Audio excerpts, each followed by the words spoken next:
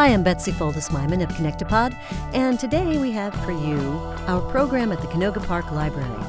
With librarian extraordinaire Marcia Melkonian and professional artist Lois Keller, we created a workshop we call Sound It Out. The first week, the students worked with me to create a character. They could either create a story and narrate that story, or they could create a character and inhabit that character and perform the story as that character. We did a quick sketch of who, what, when, where, how to create the story. By answering each of these questions, the students were able to create a character, and they did it very fast. We only had an hour for 6 kids. Then we sent it all off to Joe Foldis in New York, one of our sound designers, and he did some sound effects according to the notes from the creators.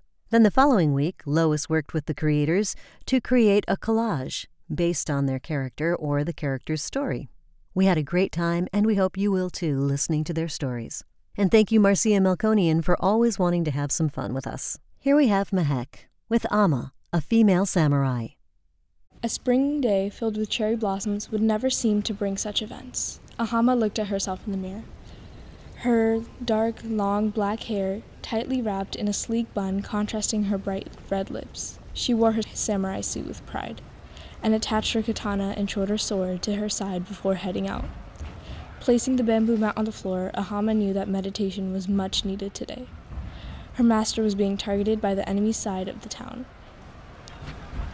She knew what she had to do. She grasped her sword tightly, knowing her master would thank her soon.